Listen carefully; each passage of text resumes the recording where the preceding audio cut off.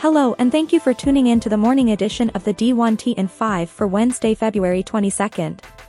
Let's jump into this morning's top stories.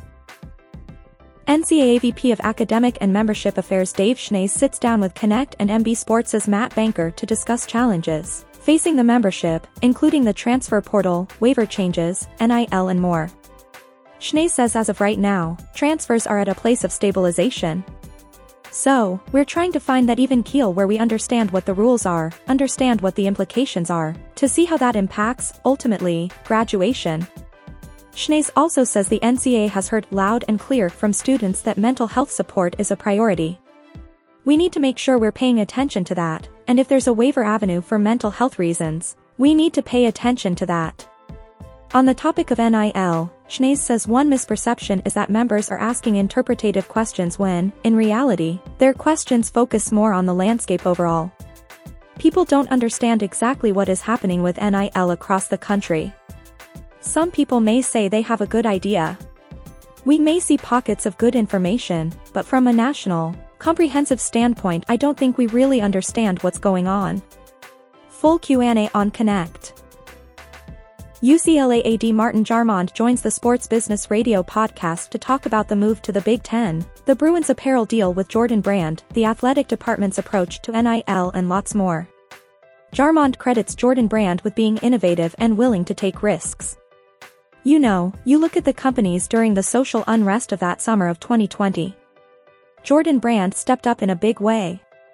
And MJ was behind that. But a lot of people at Nike were behind that also. And that's what you want, because that's who we are at the core, we serve our students in our community. In discussing the logistics of Big Ten scheduling, Jarmond notes that unlike the Pac-12, the Big Ten doesn't have travel partners, but that may change as a response to the addition of USC and UCLA. Multi-team, the events where you might have an event or one place, but instead of just 2 teams playing it might be 4, it might be 6, those kinds of things. Texas AD Chris Del Conte reveals the Longhorn Network will be folded into the SEC network. We have a year or 2 left with the Longhorn Network. Then, all that inventory stays with us. Alabama head men's basketball coach Nate Oates has released a statement clarifying the unfortunate remarks he made concerning Crimson Tide student-athlete Brandon Miller being in the wrong spot at the wrong time, when he reportedly brought former teammate Darius Miles the gun that was allegedly used in a shooting death. Oates stating, "This entire time I've tried to be thoughtful in my words relative to this tragic incident, and my statements came across poorly. We were informed by law enforcement of other student-athletes being in the vicinity, and law enforcement has repeatedly told us that no other student-athletes were suspects, they were witnesses only. Our understanding is that they have all been fully truthful and cooperative. In no way did I intend to downplay the seriousness of this situation or the tragedy of that night. My prayers continue to go out to Jamia Harris's family."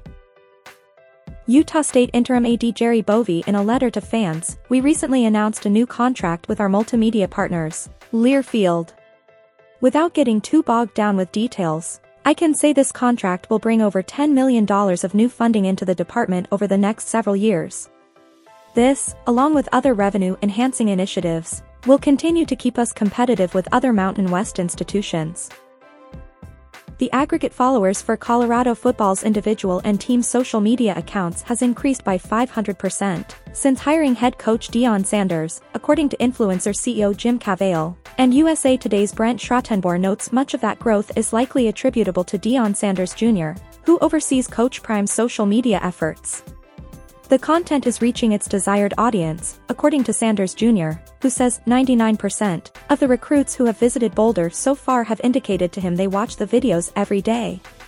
Cavale says of the content itself, the level of access that Deion, Sr., is providing is unprecedented. And it's not just access. It's him in the content showing vulnerability. Colorado has so far sold 30,013 tickets for its spring football game, per the Boulder Daily Camera's Brian Howell, who adds, "For perspective, CU counted a total of 30,450 fans who showed up, for free, to the last 7 spring games combined. Last year, 1,950. Thank you for tuning in to the morning edition of the D1T in 5 for Wednesday, February 22nd. We'll see you back here this afternoon.